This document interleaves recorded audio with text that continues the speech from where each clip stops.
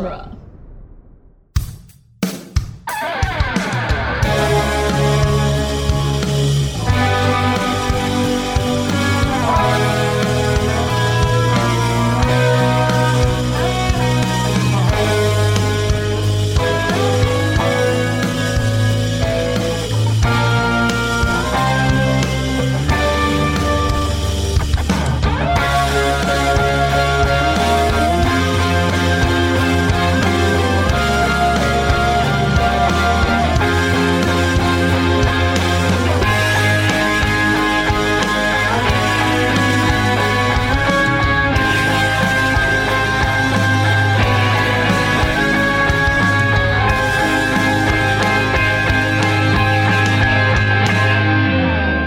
Welcome back to Spider-Man Minute, the daily podcast where we analyze and fall from the skies of Spider-Man 2, one Atari's advertising minute at a time. I'm Scott Corelli. I'm Zach Luna. And I'm Hui-Chen Bui. Welcome. Welcome. Thank you for being here. Thank you. Thanks for having me, guys. Yeah, absolutely. Closing out our sad theater week here on Spider-Man.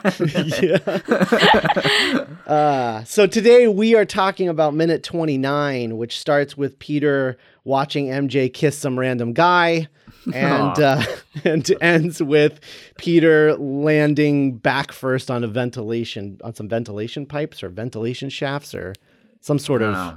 I don't know what those are. That's Actually, an analogy for every relationship. I don't know what is. It's true. Ain't that just the way? Yeah. So after Peter got shut out from the play, which apparently doesn't have an act break at any point. Yeah, no. That he was able to make it. Either that or he was so late that he missed like the first two acts of this play. Yeah. So he was there was like no an hour and a intermission. half late or something. Right. Yeah. I mean, I don't know. But she's kissing this random guy who we don't know who he is yet. We just know, I mean, we can assume that he's the guy that she was talking about in the backyard. Right, right. But he's not given a name yet. Right. My assumption is that people who are listening to this podcast have seen the film all the way through first, so they probably know. Do you think? Yeah. Are you sure? I just got an email from somebody who says that they aren't. They're not No watching. way. What? Yeah. No way. Yeah. They are just listening to us talk about it. Wow, So that's now an experience. I want to try that for like another Movies by Minute podcast for like a film I haven't seen. If there's like a gap in my like knowledge, I'm like, I'll see what that's actually like to literally go 1 minute at a time. I know. With podcasts. It's crazy. So we could just call him John, I guess. Yeah, sure. Yeah, sure. We'll yeah. call him John. Yeah. Our John Doe. Yeah. John Doe. Okay, so speaking of the metaphors that Hui-Chen talked about at the top, the cops cars going by. It's like Peter's like creepily watching them make out from across the street, and just cop cars come by, and he sort of like looks around like, I mean, obviously he's like, I guess I should go after that, but it really just looks like I better get out of here. Like, Oh, I didn't think about it that way. That's so funny. Yeah, I'm sure it's meant in the script to be like, you know, the intrusion of his superhero life on that moment, but it could totally read as like, oh boy, I did steal that car at the end of that last thing that I did. Yeah. You know? What I like here is in the bit where the actual cop cars go by and whatnot, it's a nice little example of the way that like gestures read on screen. So for like the close up of Toby, he just like follows it with his eyes basically. But in the wide shot for that like watching the cars thing to properly read, you can see his head turn like 30 or 40 degrees. And then when we cut close to him, it's just the eyes moving. Because it would be too much in the close-up to do the full head move, but if he just moved his eyes in the wide shot, like it wouldn't register. Oh, but that's so interesting. Isn't that Why weird? does that Like, just work? That shouldn't work. Now that you pointed it out, I think it's going to drive me crazy. But but it works in the, you know, through the edit. Oh man, that's so strange. It's just one of those conventions of like film that you don't even question. It just kind of reads that way. I don't know. It's like, where does the music come from? It's kind of like it's like the close up is screen acting, and then the wide is stage acting. It's like screen acting, stage acting, screen acting, stage acting.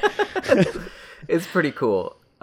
John here, we will get bigger scenes with him later, but we might as well say who he is, who's playing him at least. This is Daniel Gillies, I want to say his name is. It's Gillies. And he's a Canadian actor who grew up in New Zealand, worked in Australian, and then America. But he's probably most well known by far for playing the best vampire, in my opinion, on The Vampire Diaries. Oh my God, that's who that is! Yeah. Elijah? Yeah. Elijah from The Vampire Diaries, and it's been off the originals. Yeah. I have never, I watched all of Vampire Diaries, and I have never ever put that together before. I think it's just that his hair is so different in this that you don't even question it. It's just, oh yeah, there's that handsome dude. But yeah, that's Elijah, the big original guy. Well, I guess there's 5 of them or something. Really makes a lot of sense because he was far too pretty to not be on a CW show. Exactly, yes. Again, we talk about this a lot on this show, but I'm looking at these scenes and man, God, I miss backlots. Like I know they don't get used a lot in movies anymore. Because I think a lot of people see them as outdated. But if they're shot properly, nothing feels like movie magic more than backlots. Yeah, it really lends to the whole classic feel of this entire movie and like the first Spider-Man and the second Spider-Man. Much more Spider-Man 2, I feel like, because it really leans into the whole melodrama of it all and that whole classic melodrama conflict of love versus duty, as you can see when the cop cars literally go by and like that's his duty, waving him off with the siren as, the love of his life is smooching another dude. So it's so like obviously telegraphed, but it works so well and it just really sweeps you up into the whole thing, even though, you are aware there's a level of artificiality to it because it is a backlot, but it just feels so classic. Yeah. There's a charm in that like, we're not trying to be edgy and we're not trying to be cool here. We're just being, honest about big emotions and why we care about characters in the first place. So it's kind of reflected in the not glitzy atmosphere, but, kind of slightly artificial, slightly old school. Just, it just feels warm. I love it. Our favorite word on this podcast is earnest. Yeah. And that's this movie to a T, and that's like the use of its backlots and everything. Just the way that this movie was, these movies are produced is such in an earnest way, especially the first two. That takes us to this sort of back alley, and I noticed the posters for the Atari's albums, So Long Astoria, which in itself is a reference to the Goonies. I didn't know that. Oh, and the Atari's, this was like their major label debut. Which was on, you guessed it, Sony Records, of course. But what I liked about this, because I noticed that the timeline didn't quite match up. I was like, why are they advertising the Ataris when this movie came out in 2004 and that album came out when I was a senior, which would have been early 2003 at the latest. Yeah. And then I realized that's probably when they shot it. But what I like about the detail and the set design here is that they knew at the time that okay, we're going to use this So Long Astoria poster, but some time will have gone by. So not only are we going to weather the posters like they've been there a while, but we're going to put other posters over them. Yes. So it really does look like a year has passed since those posters were up on these wall in this alley. I don't know why they're advertising this album in an alley, but they are. Maybe that's the only space they could afford to advertise in. Maybe there's more. Just like a dingy alley off of a theater somewhere. Yeah, exactly. Right next to all of those garbage cans right there. They're like, well, who's going to be buying our, pop punk albums? Maybe people who hang out in dark alleys. Garbage people. Yeah, sure. I noticed that, and I just thought, I really like the attention to detail there by the art direction. Totally. Kind of making it not feel as dated as it could if they were like brand spanking new posters. Yeah. But still on a backlot. Like it's still this we're descending into the realm of fairy. Like it's a portal to another world. Like we're going from, the I can only think of the way Blade describes it in Blade, the sugar-coated topping world of Mary Jane and the off Broadway play and whatnot, and then into his beneath it real world, this big dramatic threshold that he runs through. I just think it's a really powerful image, even if it's a little, importance of being earnest all the way, right? It's okay to like really capitalize your letters if it's done properly, I guess. Nothing is really subtle in this movie, I don't think. Right. Everything is big, like you said. The actions are big, the gestures are big. And a lot of it, I think, has to do with the fact that we can't see Spider-Man's face a lot of the time.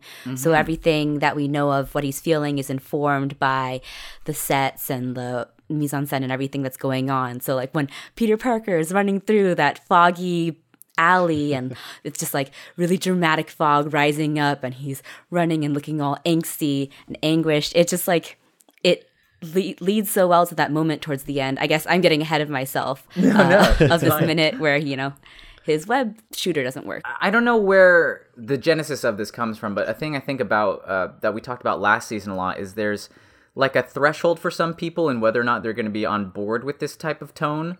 And if you're really on board with it, you love it. If you're not on board with it, it like kind of gets you hung up. And it's when the Goblin and Peter in the first movie have like a conversation on a rooftop. It's like it's that thing you're talking about where they're in these costumes where you can't see their faces, so they make it broad and they make it big and colorful and weird and comic booky, and it's so nakedly that some people can kind of like shy away from it. But I love that they just embraced it wholeheartedly, and I think they nailed the balance of it better here. I think this is sort of a slightly more accessible version of that, but it's still, he's still gonna run down the alleyway and tear open his shirt, like it's Christopher Reeve Superman movie or something. I love it.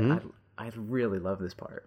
I actually really like how this sequence is edited here because it's edited through jump cuts because it's almost as if they know that you can't run and change your clothes. Yeah.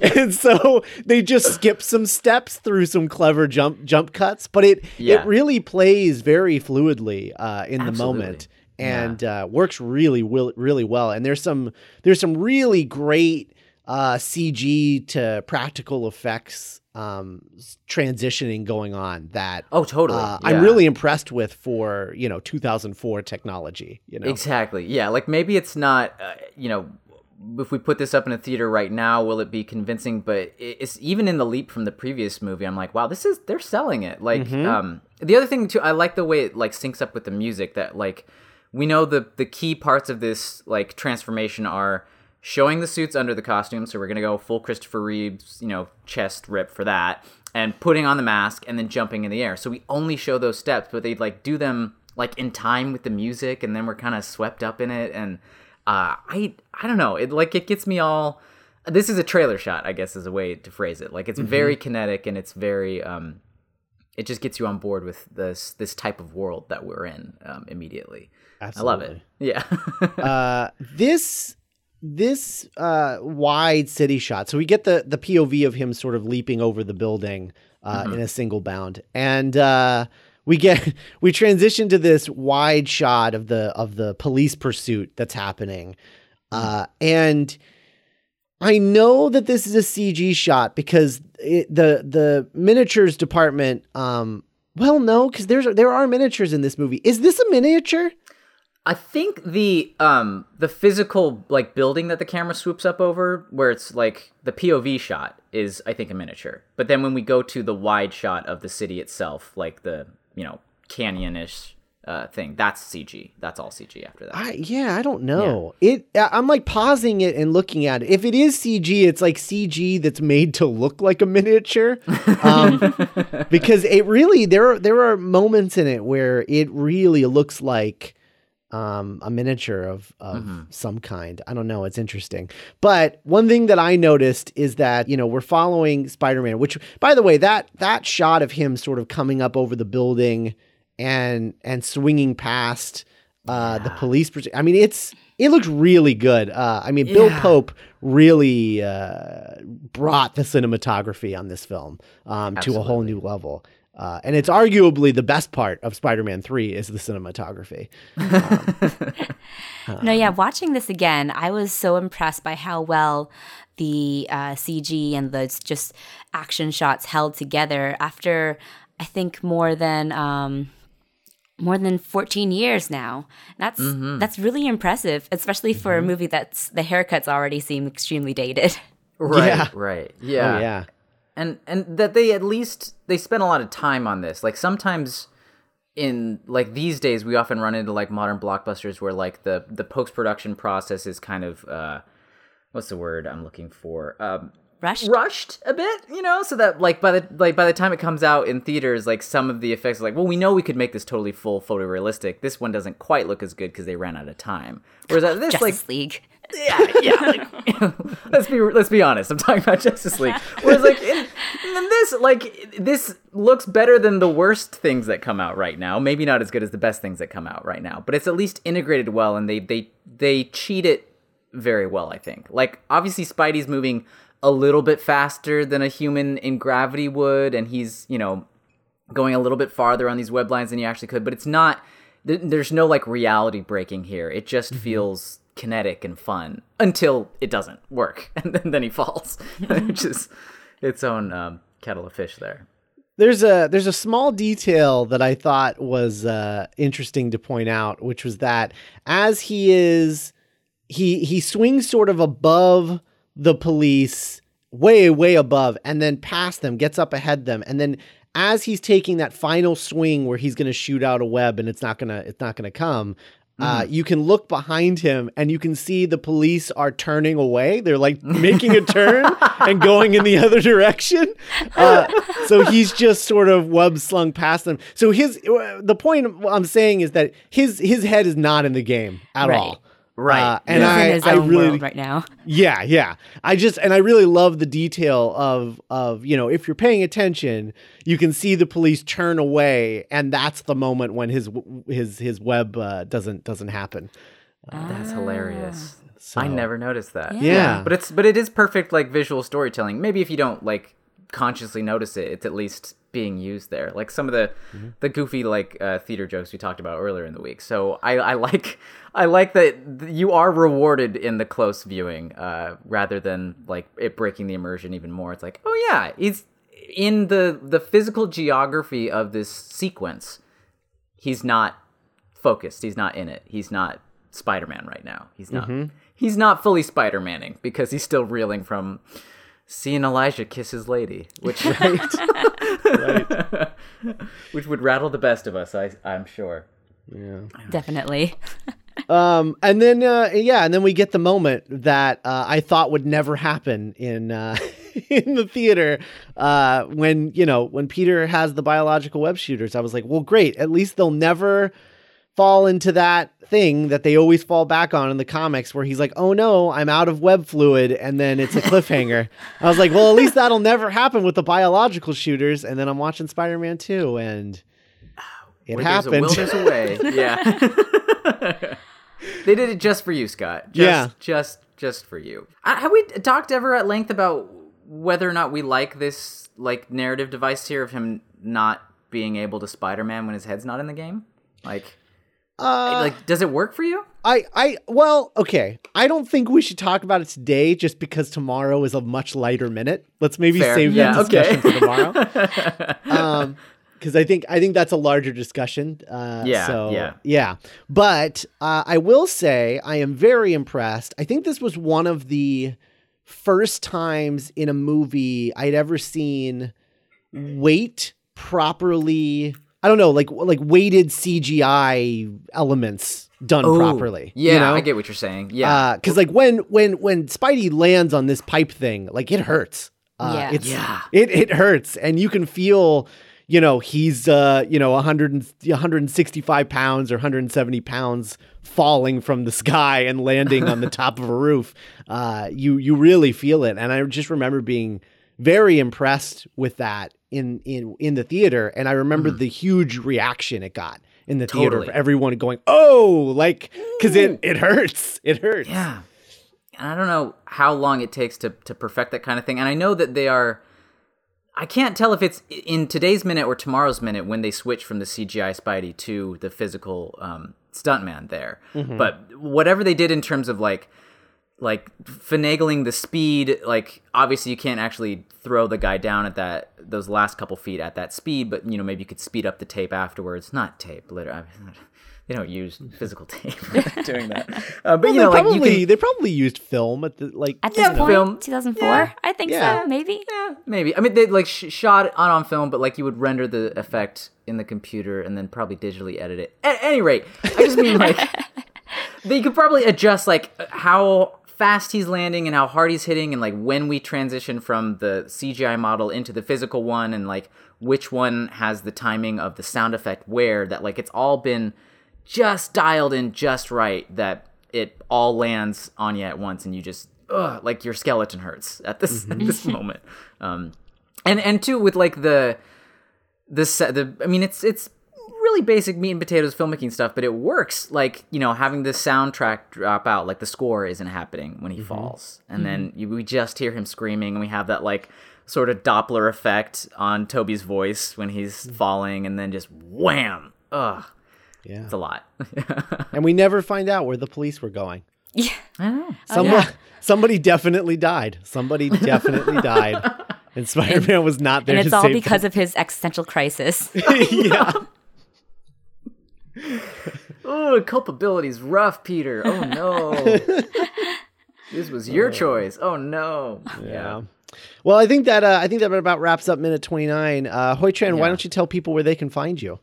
So you can find me at /film.com. I'm usually on the podcast /Film Daily, and I'm on Twitter at HTranBuoy. Beautiful. Fantastic. And you can find us at duelinggenre.com, along with lots of other shows that we've got going on over there. So, you know, if you're in the neighborhood for some new podcasts, go check out duelinggenre.com and see what we got going on over there. And we'll be back tomorrow with Minute 30. Bye, everybody. Bye.